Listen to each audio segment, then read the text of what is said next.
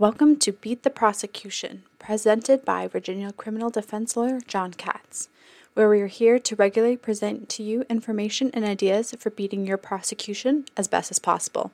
Now your host, John Katz. Hello everybody, this is John Katz, your host of Beat the Prosecution. I'm a criminal defense and DUI defense lawyer in Fairfax, Virginia. This is holiday time. Happy holidays to everybody. We're going to have some great weather up here in Northern Virginia going south. It's going to be a great time to get away, maybe the Outer Banks, for instance. And let's talk about drinking. I'm going to tell you, I had my first beer when I was around 13 years old, and I love alcohol. I just haven't used it in a long time because I just decided to move on to doing non-alcohol related stuff. But I'm going to share with you the way that I avoided ever getting charged with drinking and driving was that by the time I started law school, I realized, well, maybe it's not such a good idea to be getting behind the wheel after drinking. So I seriously curtailed myself to not having more than 3 to 8 drinks a year. And then once my son was born, I resolved I'm going to give him an example of not drinking at all. So I like drinking. It's fun. I think it needs to be done responsibly. So the way I didn't get caught is because by the time I stopped drinking that much, the DWI laws hadn't gotten so crazy that they were so easy on police to be like bear going for salmon spawning upstream. Here, as always, with us is Abigail Swigart, my assistant. Abigail, why don't you weigh in?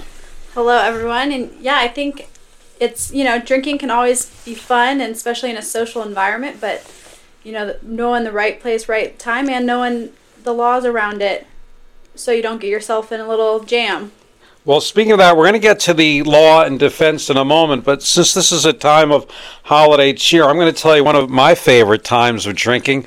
I was drinking underage. I was 17 with some friends, and we were over at I was studying for the summer at Cornell University, and anybody could get in because this was summertime, and each of us had about 4 or 5 beers, and they got into a taxi with someone who had brought us downtown, and he was driving crazy, so I decided I would just go back myself, and I was quite the long-distance runner at the time, so I was running up this steep hill after having had 5 beers, and I felt drunker and drunker and drunker. It was the coolest feeling. And of course the reason for that, and this gets to the defenses, is the first alcohol will absorb into your bloodstream, and that's what was happening here. As I was running up the hill, the alcohol was absorbing more quickly into the bloodstream, and then it plateaus and then it dissipates.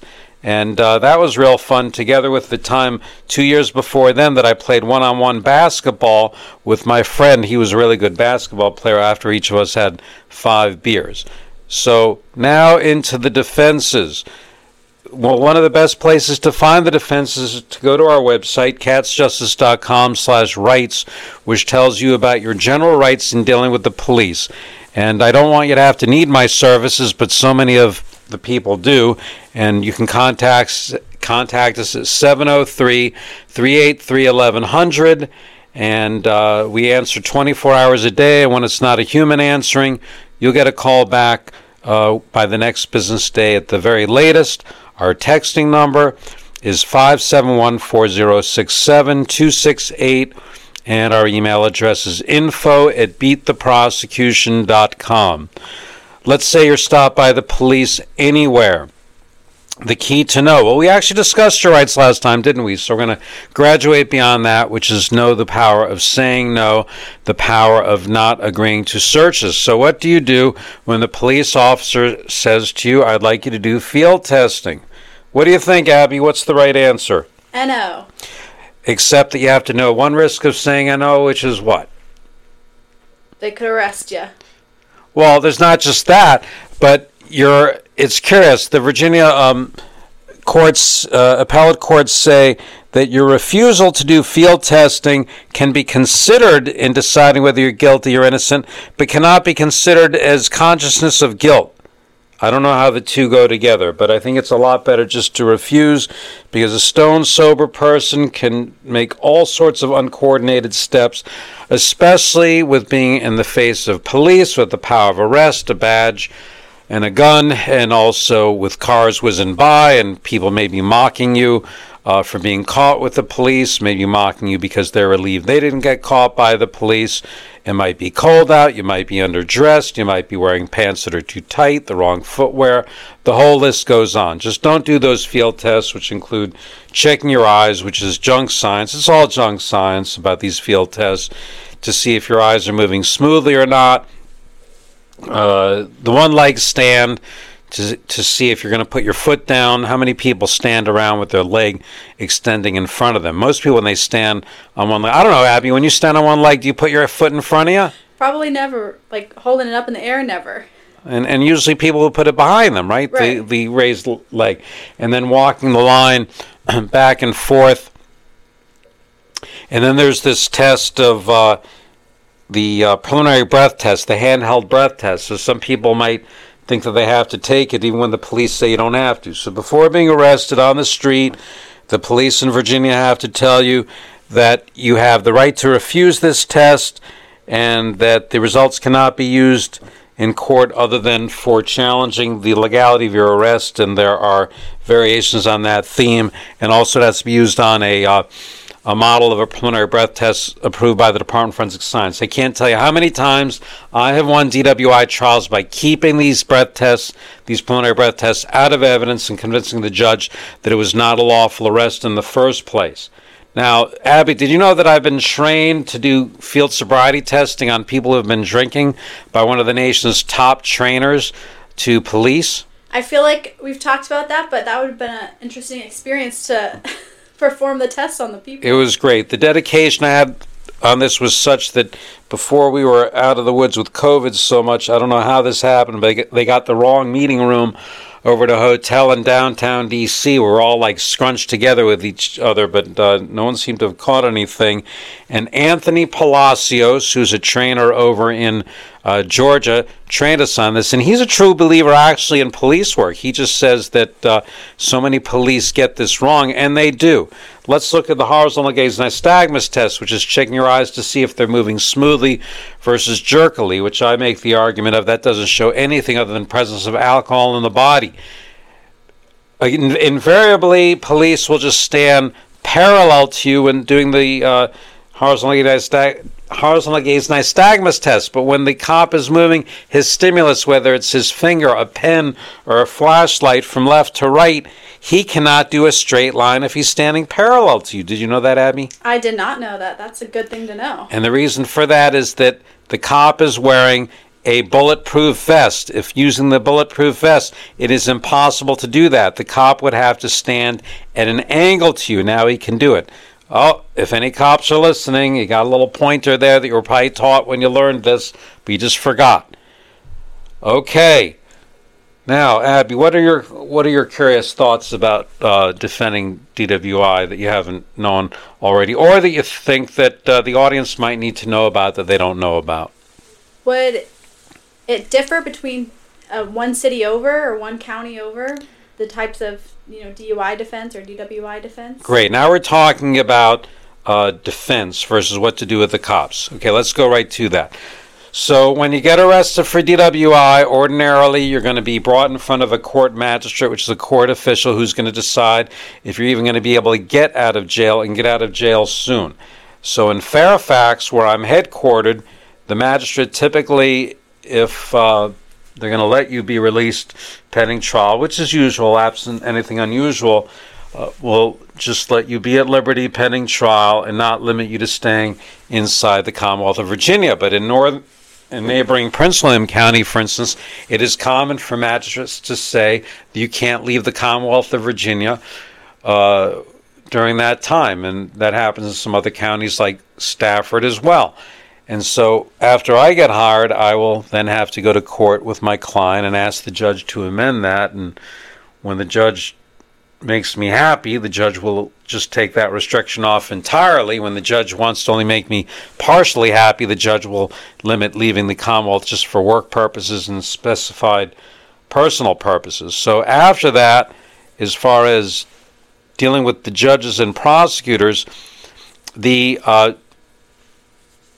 temper of the judges towards DWI ranges from county to county and from judge to judge, and the approaches of the prosecutors changes from county to county. Fairfax, under their current chief prosecutor, who's been here for almost 4 years, is a more liberal place to negotiate DWIs often, not always, than under his predecessor, and then in some of the nearby counties. But don't just assume that just because you're in a county with the prosecutor who fashions himself as a chief prosecutor who's more progressive, they're going to get a great result. Just today I was in court with a client whose car inexplicably had allegedly hit a house and then driven away and blew a .18 into the blood alcohol machine, and the prosecutor was not ready immediately to agree for my client to do a deal that he had no jail time on. Ultimately, we got that. Do you know how we did that, Abby? You beat the prosecution by fighting hard and throwing out the breath test. Well, this is beattheprosecution.com here at our law firm. This was settled through negotiations because even though we had a great judge for trying the case, it was not a shoe-in. One of the things that happened is that our client actually followed my advice to do some self-improvement steps. What are our 4 main self-improvement steps for DWI? Doing driver improvement, like a driver class, attending AA meetings, before the court even tells you to, taking the Mothers Against Drunk Driving Victim Impact Panel class, and then do an evaluation for alcohol and or drugs. Those are the 4 biggies in the following order. Go ahead and do a driver improvement class, and if you've been in a serious collision and charged with a significant alcohol content, consider doing a more intensive program that I can tell you about when you meet with me. Get an alcohol evaluation. I've got a program that can do it as inexpensively as $60.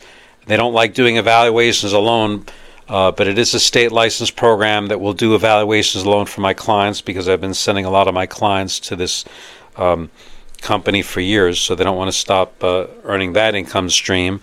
There's a more sophisticated analysis you can get as well, and I can talk to you about that. And then there's about the evaluation. If the evaluation comes back with a Michigan alcohol screening test score of 3 or under, then it's easier to characterize you as just a social drinker. If it's a higher level, we can try to work on that, including maybe getting an evaluation from the more expensive program. For AA meetings, you're not saying you're an alcoholic. There's a misperception that to go to AA meetings, you have to say, I'm an alcoholic. Well, maybe that's for the closed meetings with sponsors, but I went to an AA meeting to see what I've been putting my clients through. They can get depressing, and so that's a good reason enough to argue why it's so beneficial to go to them. It means I'm going to be responsible to drinking. You can do that live and online, and I can talk to you about the online features when you meet with me.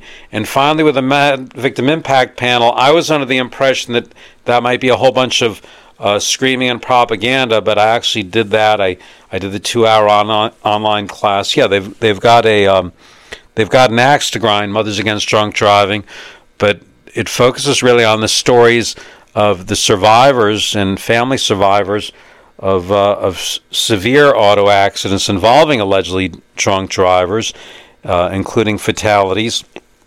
And what that helps show, what I'm able to explain to the prosecutors and judges, is that that is an eye-opener that's worth a lot. And so when we settled the case for today, the prosecutor was not willing automatically just to do what's called a standard first DWI deal with no active jail, where a .18 mandates 5 days mandatory minimum jail if convicted of .15 or higher, is that he was very impressed that my client had done all these self-improvement steps. And it didn't hurt also that he's 63 years old, and I'm able to say his demographic is that he's not likely to do this in the future. And he has plus 5 points on his license, and that's the best you can get in Virginia. So thanks to you and Rachel for helping me put this case and all our other cases together. I do not get these successes alone without my staff. I really appreciate it, Abby. And a willing client to, participate in the self-improvement. Oh, yes, he's the poster child for doing that. Many of our clients don't, and some of them say, well, doesn't that mean I'm guilty if I do self-improvement? I say, well, the prosecutor probably assumes you're guilty if the prosecutor has not dismissed your case, and the judge is not going to know about your self-improvement steps without there being a conviction first. So you've already been convicted at that point. Now, getting back to the holiday cheer part, I want you to have happy holidays. So, Abby, how can someone have happy holidays and happy drinking and still not get arrested and convicted? Well, you can either take ride shares or have someone else drive you. If you want to completely take it off the board that anyone's going to pull you over, and just call up Uber, or I guess you don't call them up, I guess you go on your phone. Or you just stick to a certain amount of drinks, drink with water, drink responsibly, and don't get in the car if you feel like you're, had too many. That's right. Now, I will throw a wrench in the engine and tell you that even if you're getting happy in a bar and not getting behind the wheel, you still risk being charged with drunk in public, because the definition of intoxicated or drunk in Virginia is a watered-down definition, which is having consumed enough alcohol to noticeably affect your appearance and or behavior. It's non-jailable, so it's not as big a deal, but people don't want to have alcohol convictions, especially if it might violate their probation or parole, especially if they have security clearances. So I'm here to help you with all that, so I want you not to need my assistance, and maybe you're having listened to this talk will help you avoid needing that. But if you or your friends need that assistance, I'm here to help you. Abigail, where do people reach us? CatsJustice.com if they want to learn more, or you can give our office a call, 703-383-1100. You can also email us if that's easier. You do info@beattheprosecution.com, all one word.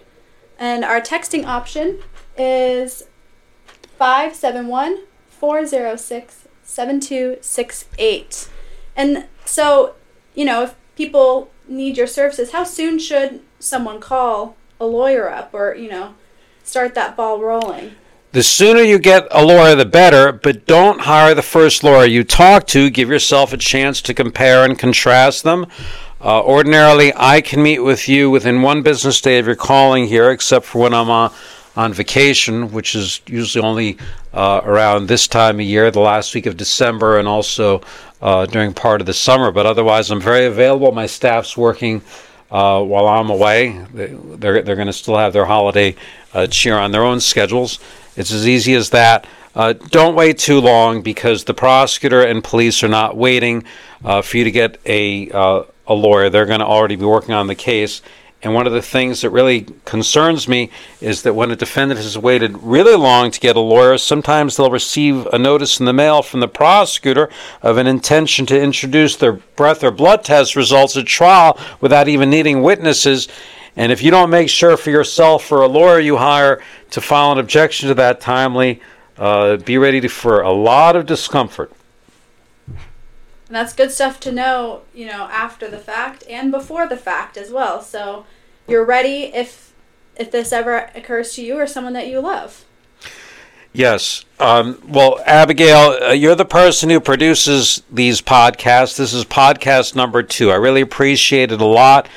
I am endeavoring to give you podcasts at least 2 to 4 times a month. If you have any topics you would like to be covered, if you think that there are any people who are worthwhile interviewing, I'd love to interview the chief of police in Fairfax or anywhere else, for instance, for this podcast, because there will be no holds barred in those questions. Any topics you're interested in, just let us know. I look forward to getting back to you on our next show. Once again, this is John Katz, your host of Beat the Prosecution at beattheprosecution.com. Thank you.